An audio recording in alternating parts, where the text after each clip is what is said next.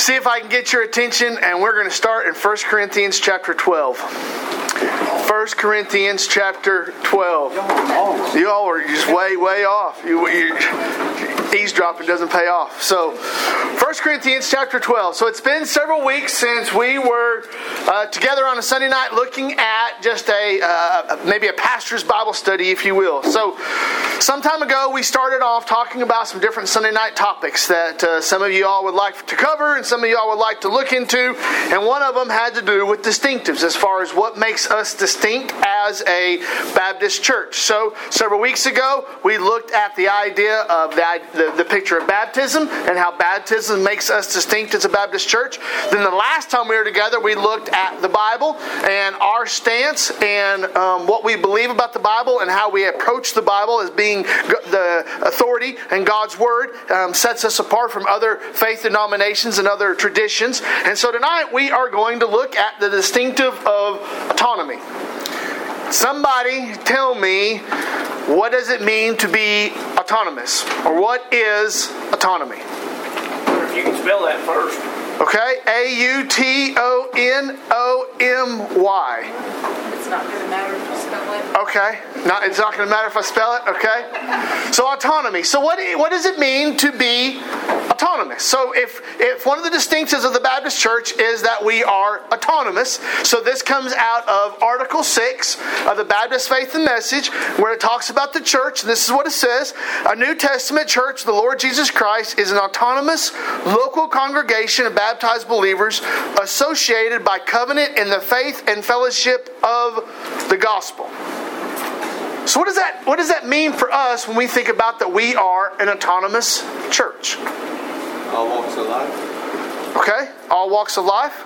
All right. That we're not governed by someone else. We're not told what to do, how to do it. Okay.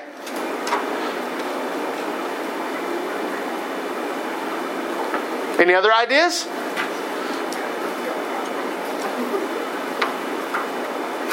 Okay, so the definition of autonomy means to be free, or means to be independent, or not in subjection to something else. Kind of, we are our own governing authority, if you will. So the picture of autonomy says, okay, so as a local congregation, we hold that we are autonomous. Now, how does that differ from, and we don't have to use specific names, but how does that differ then from other traditions or other denominations? Does anybody have any idea how maybe some of the other ones work? Catholics have to answer to the Pope. Yeah, that's right. So the Catholics, so you have an example of the Catholic Church where you have one Pope as the figurehead, and then down from the popes you have, what's the next step below a Pope? A cardinal, and then what's the next step below a cardinal? A bishop, okay. And then what's below a bishop? A rook. Nope. Close. That's chess. All right, so what's below a bishop? You have priest, right? And so you have this kind of and I don't mean pyramid in a derogatory stance, but you have a organizational structure, right? So you have the priest, and then the next level up is bishop, and the next level up will be the cardinals, and then the cardinals, above them you have the pope. So you have an organizational structure, if you will. What would be another denomination that would carry on some type of a organizational structure like that? Methodist, okay. Episcopalian, Presbyterians, Greek Orthodox. Lutheran, thank you. I'm like, what? Come on, Ronald, help me out. All right, so Lutherans, and so a lot of the denominations, even denominations in this town, and I'm not saying they're wrong, and I'm not saying they're bad, and I'm not trying to speak ill of them, but there is a distinction when you look around amongst other churches that even are evangelical churches, and evangelical just simply means that they believe that, that God sent His Son died for us, and by grace through faith we are saved, and all these things. And so even within evangelical churches, you will see other traditions and other denominations that have more of a mother church. And please don't think I'm trying to be derogatory, more of like a mother church organization. All right? Now you come to the Baptists, specifically in our walk or our strain of Baptists, and we say we are autonomous. So the question is how does that make us distinctive? And even more so, where do we get that as a biblical concept? Because if somebody comes up to you and says, is the church you attend, is it autonomous? And you go, well, yes, we are. And they say, well, where do they get that from? Because all these other churches don't practice that. These other churches do practice that. So where do we get this from biblically? Now, I want to be from the very front end to say, there's other churches that I think are seeking to be faithful and obedient to God that see things differently. And I've told you from the very get-go, this isn't an attempt to try to slander or be ill of anybody else. I think there's other brothers and sisters in Christ that really want to be faithful and serve the Lord. We just see things differently.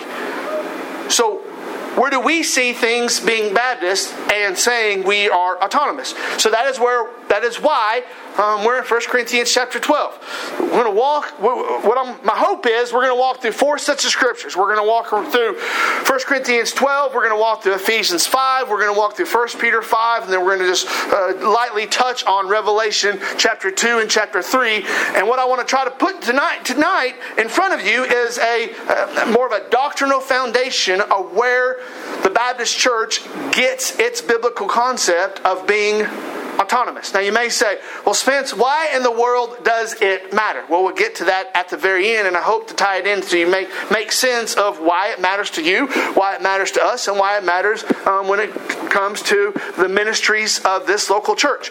So in 1 Corinthians 12, Paul is writing to who? The Corinthians, okay. So he is writing to the church that is there in Corinth, right? And does anybody know where, if you were to take a modern day map, where Corinth would be at on the map? Greece.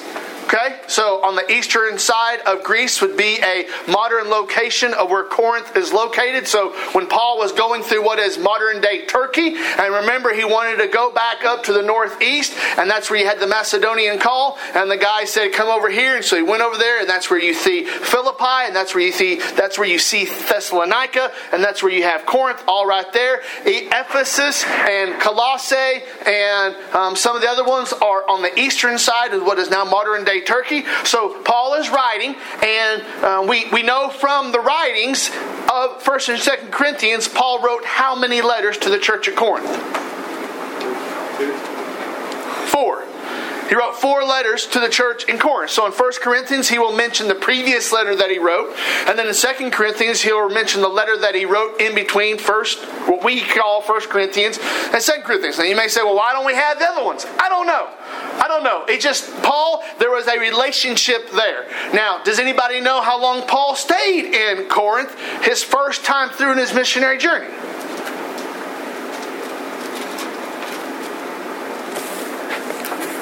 Guesses? Anybody? Do what? 18 months. 18 months. How do you know that?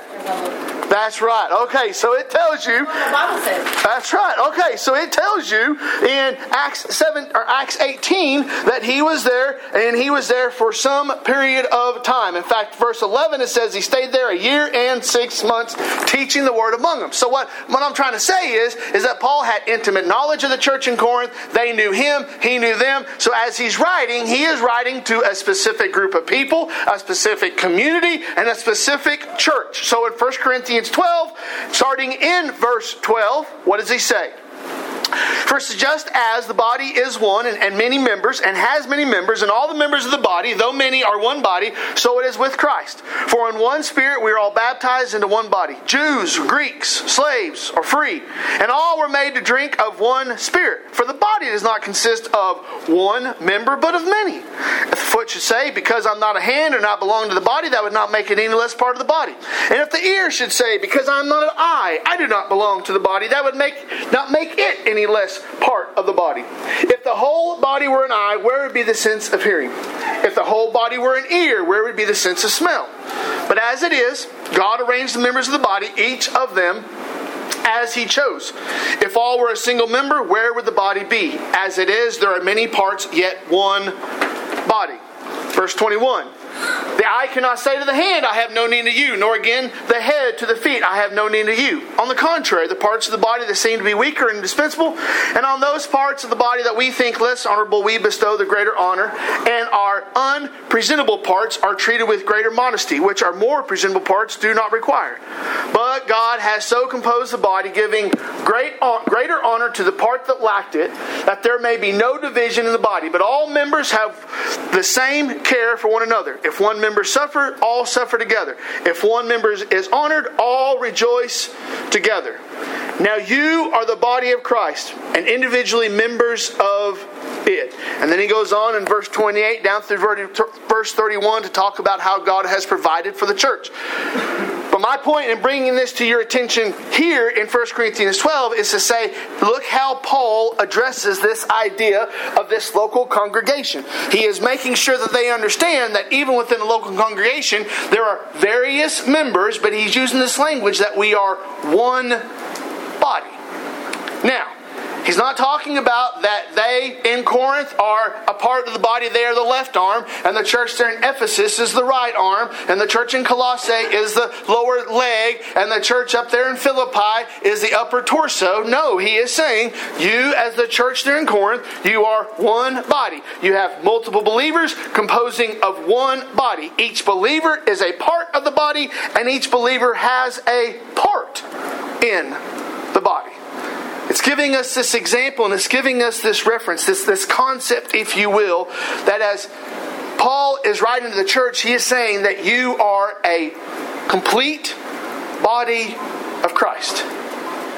Which means that when we come together, we don't need other churches to make us complete body of Christ. We have a complete body of Christ here. In fact, if you go on there in verse 28, it says, and God has appointed in the church first apostles, second prophets, third teachers, then miracles, and then gifts of healing, helping, administration of various kinds of tongues. He is making sure that they understand there in Corinth that God has brought you together. You're a body of believers. He has equipped you. He has enabled you. And He's given you all the parts you need in order to follow in faith and obedience to Him. So it doesn't mean that we are lacking.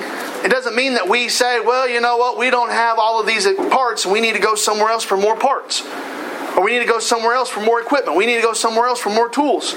Sometimes I get aggravated because you go to some of these franchise stores and you say, I'm looking for this item or I'm looking for this. And they say, well, we don't have it here, but let's check our stores and see if we can locate it somewhere else. Well, I didn't go to one of them other stores. I came to this store.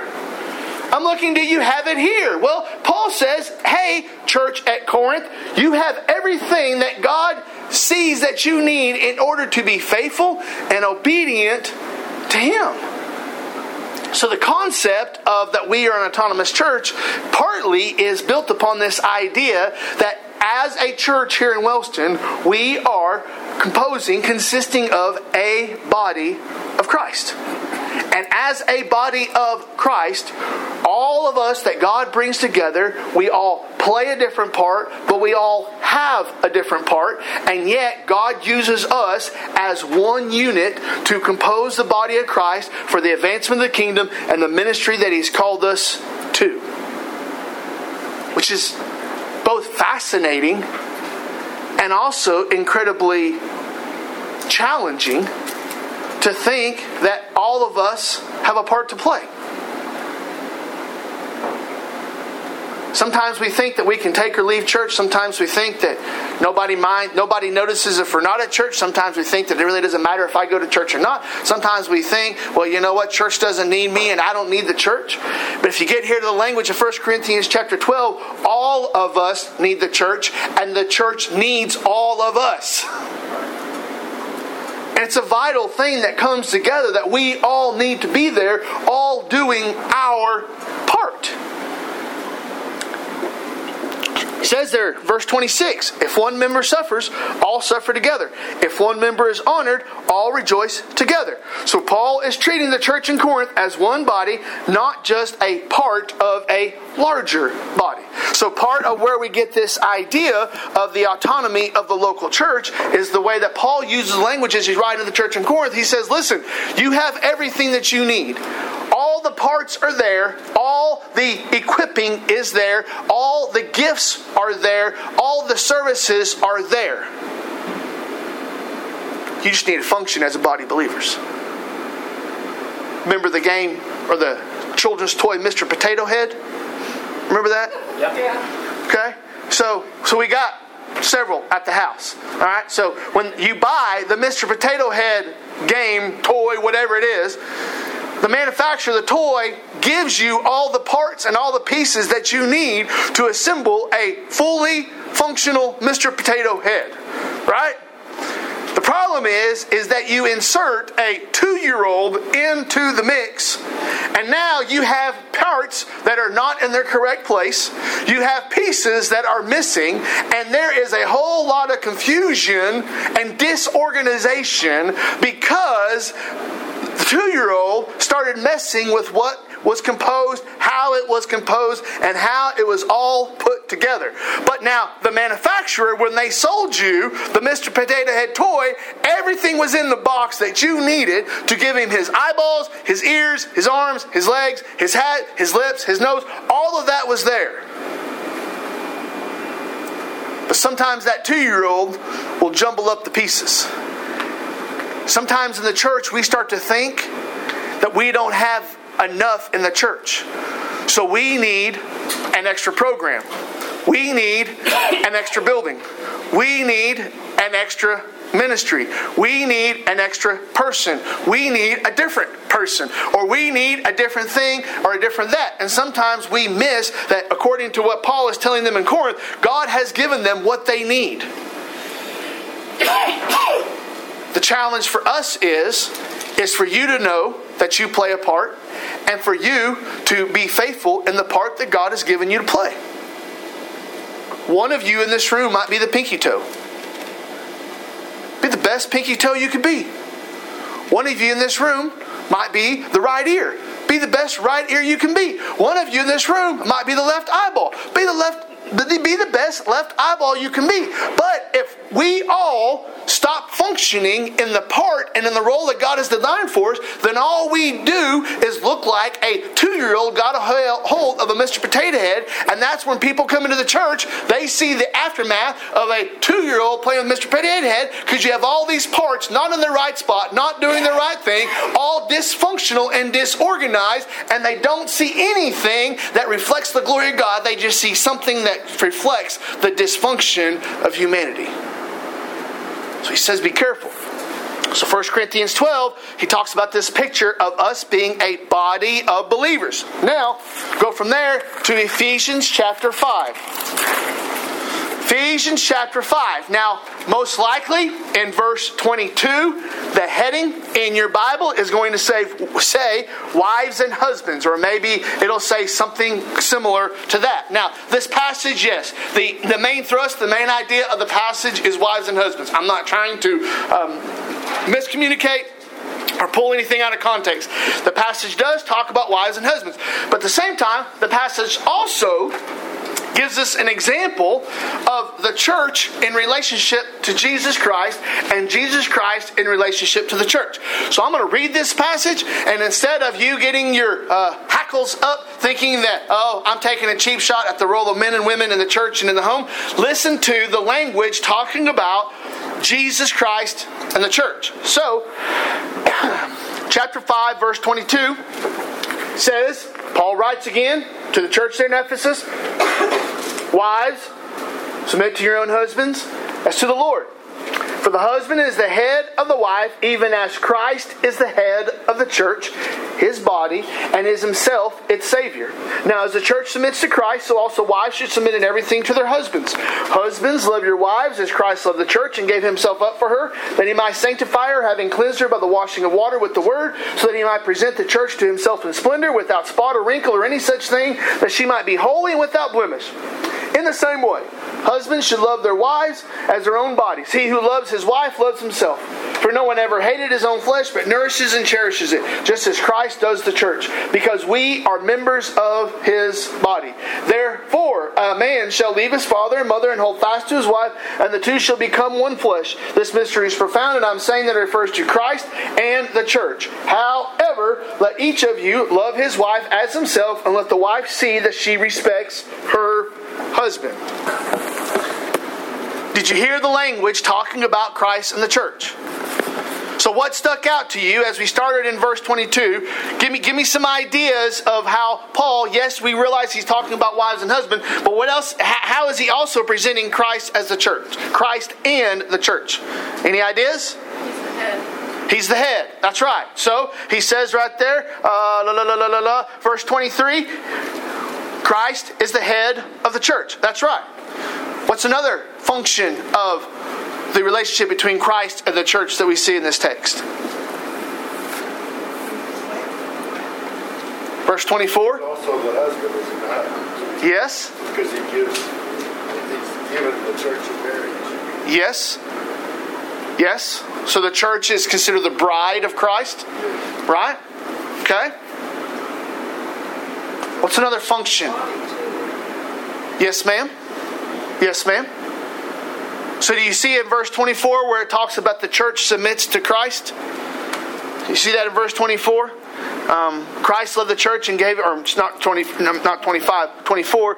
Now as the church submits to Christ. So Paul gives us this language that Christ is the head, that the church submits to Christ. As Steve said, the church is the bride of Christ. You also get this idea that Christ cares for the church. Do you see that? 23. Okay. So Christ cares for the church. Give me another function that you see there. Himself the Savior. Okay. Yes. Yes. Anything else? The church is subject unto Christ. Will you say that louder, Miss Carol? The church is subject unto Christ. That's right. 24. That's right. Sanctifies. Sanctifies. Okay.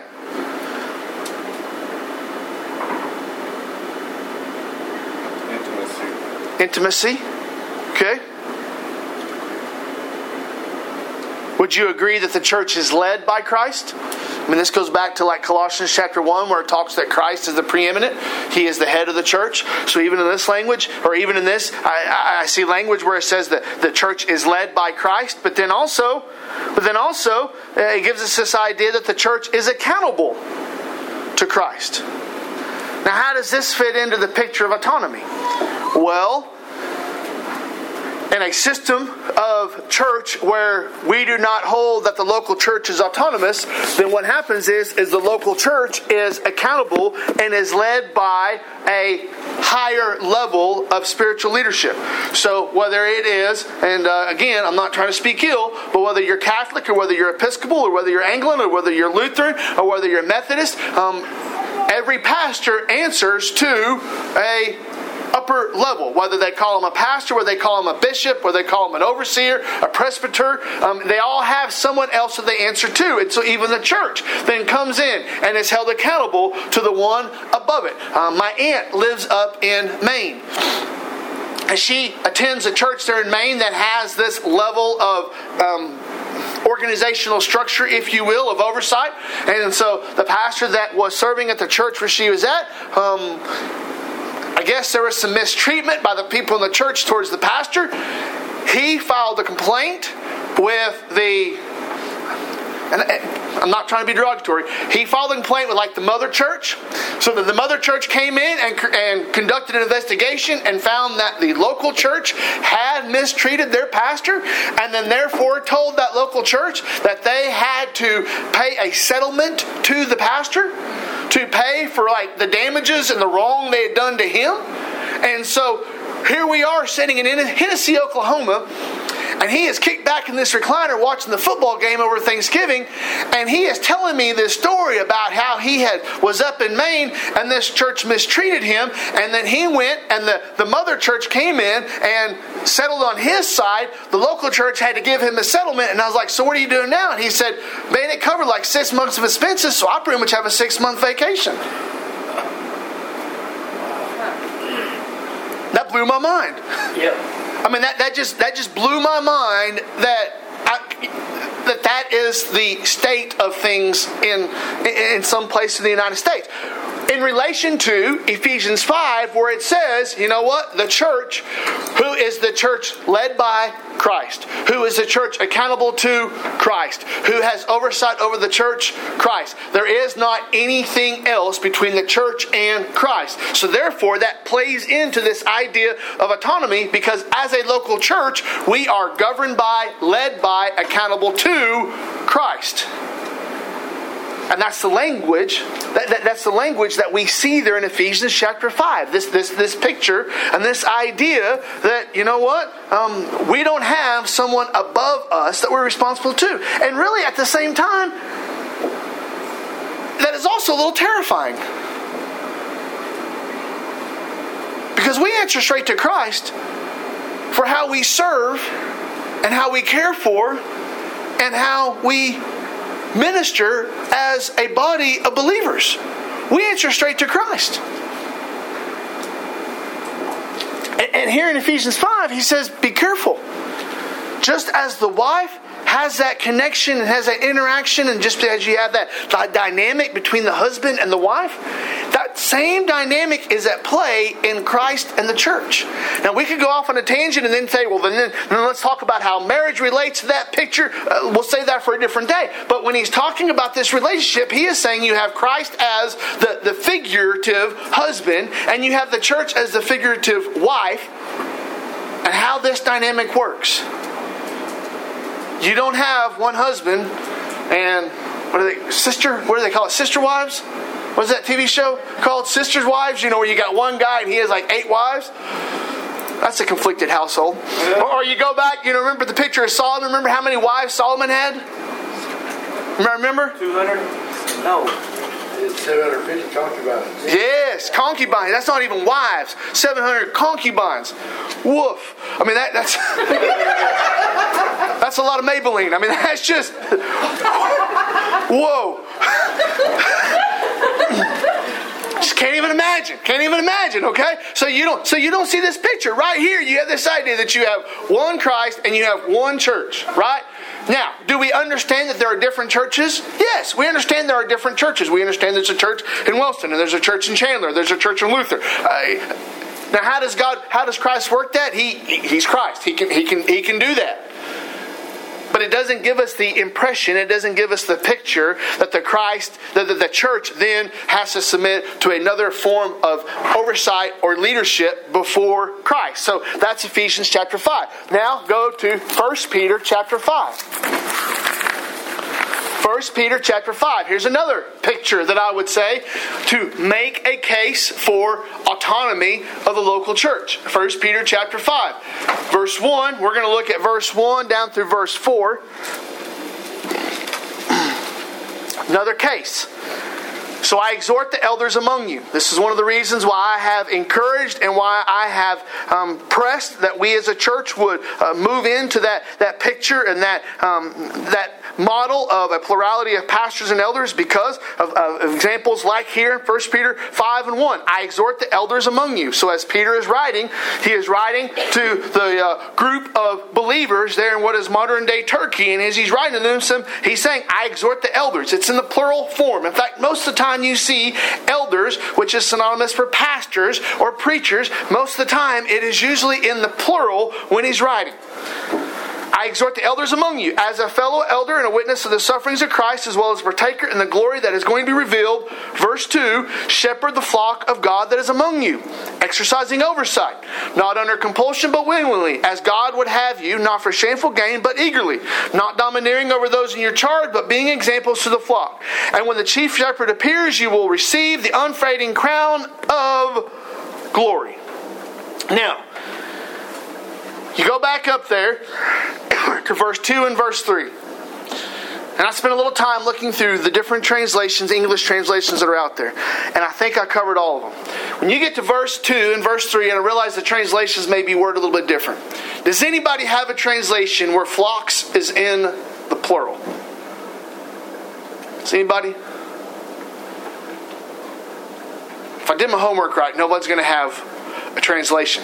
So in both verse 2 and verse 3, it gives the singular rendering of the word flock. So when he's talking about the elders, he said, listen, pastor team, elder team, be a shepherd over the flock among you. It's a singular form. He's talking about that there is not only a plurality of pastors, but there is a singular flock that they then have responsibility and oversight to lead and to serve and to watch over in their spiritual walk. Now let me put it to you like this. If we were talking and I told you that I had a flock of sheep, and I had a flock of sheep north of town on the place where my family and I live, and I also had a flock of sheep that I've got located on some family land out there in Elk City.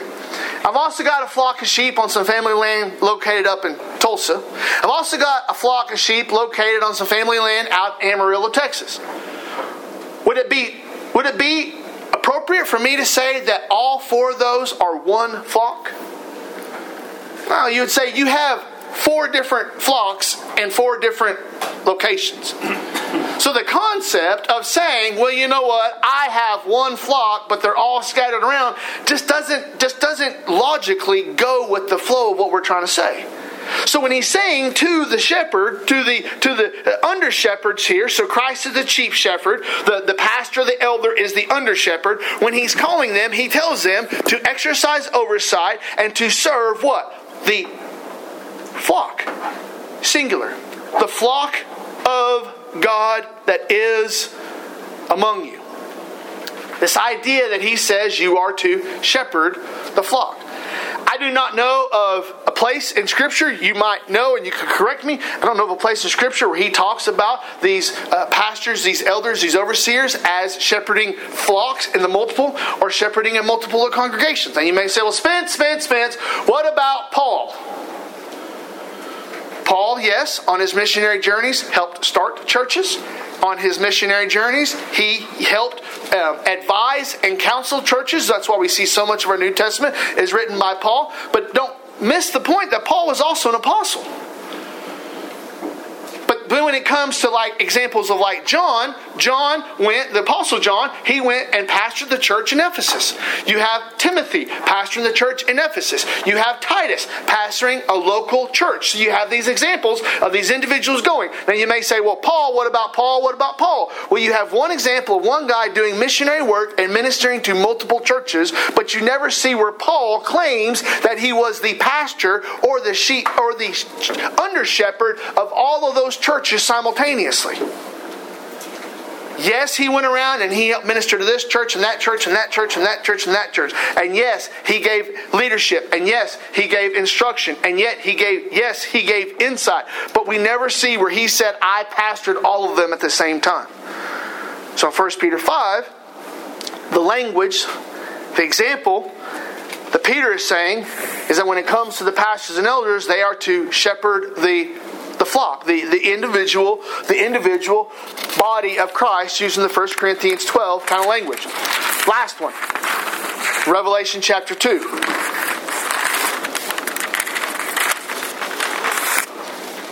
Revelation chapter 2. We just looked at this. If you were up there with me on Wednesday nights, we just looked at this. We looked at Revelation 2 and Revelation 3.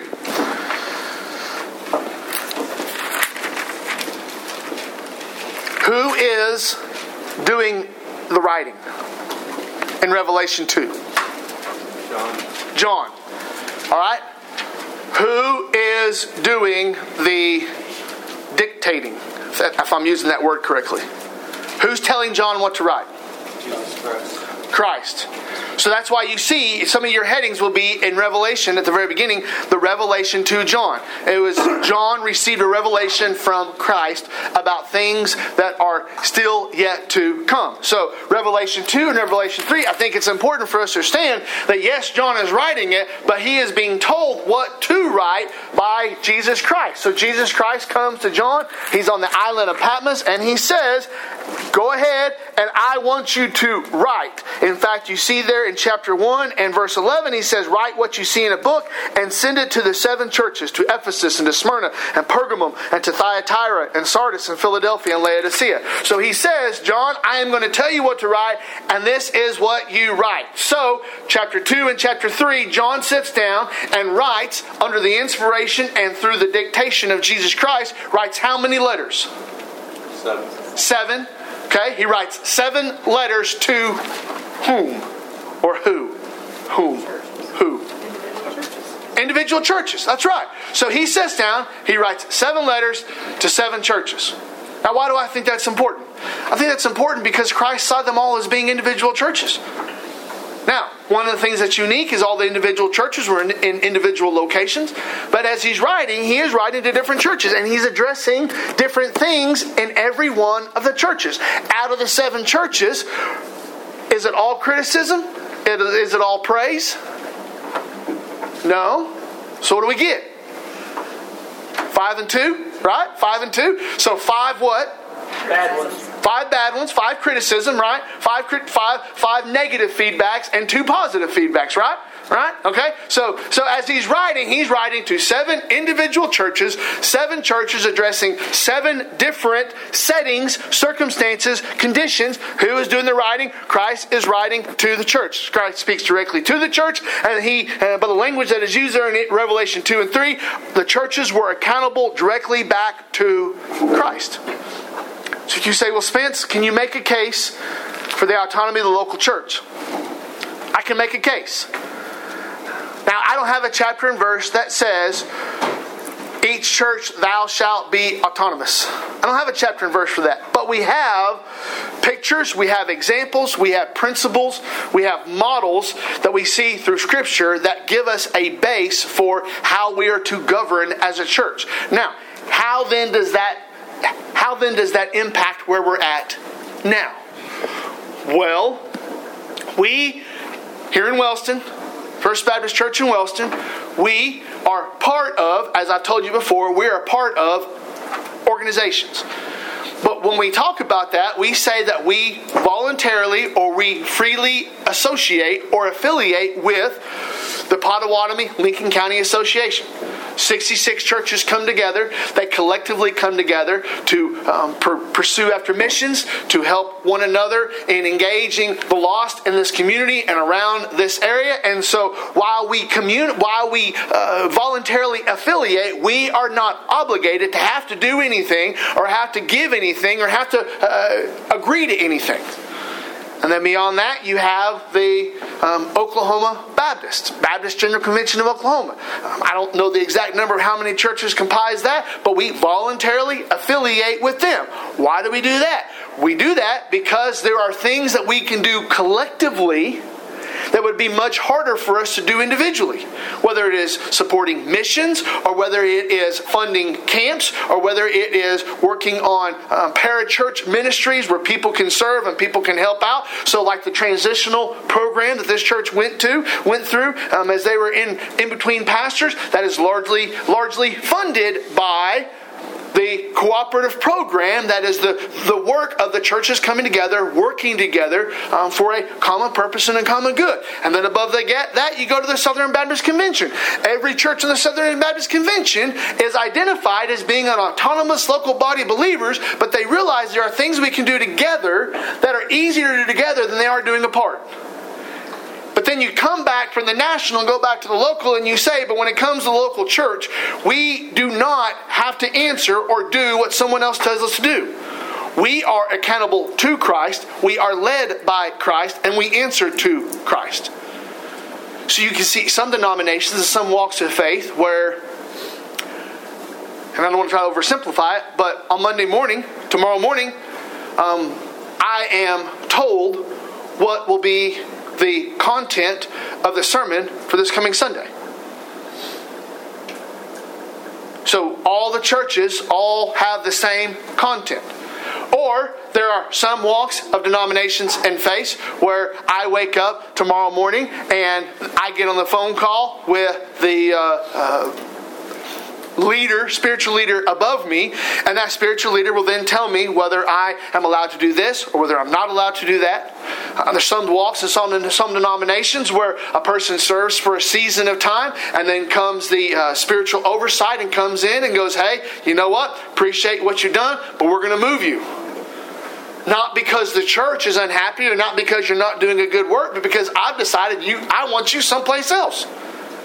And so there's kind of this moving around back and forth, and then the church is pretty much going, we only get whoever the ones above us give us to pastor. And so the church doesn't even have input necessarily or any kind of ability to decide on who even pastors them. And so sometimes you have these denominations, but here in the Baptist distinctive, we say no.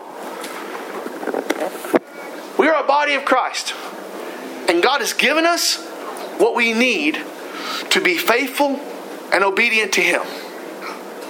I don't need someone to call me tomorrow morning to tell me what the text that we are going to study as a congregation next Sunday has to be. The Holy Spirit is sufficient. Amen. God's Word is enough. We do not need someone to come in and to tell us when we can minister, how we can minister, and where we can minister. This church, being Spirit-filled and Christ-led, is able to live out that faithfulness to Christ. And so not only is it incredibly freeing to think that, you know what, we as a church, we're autonomous, we can make those decisions and move out in those directions. It is also incumbent upon us to realize that carries responsibility. Because we can't blame someone else or something else. So the autonomy of the local church matters when it comes to how we view our responsibility and how it views our ability to minister to those around us. So the autonomy of the local church is a distinctive that sets us apart, especially in the Baptist tradition, from other walks of faith. Please do not misunderstand me. I'm not saying that anybody that doesn't practice autonomy, they're bad, or they're wrong, or they're lost and going to hell. I'm just saying that the way we approach Scripture, we believe that there is a biblical case. We believe that there is a principle, a spiritual principle in place, and we believe that we are on good standing to say, based upon the revelation of Scripture, each church is meant to be an autonomous body, living out under the lordship of Christ, being led by Christ, filled by the Spirit, obedient and faithful and responsible to God Himself. Questions?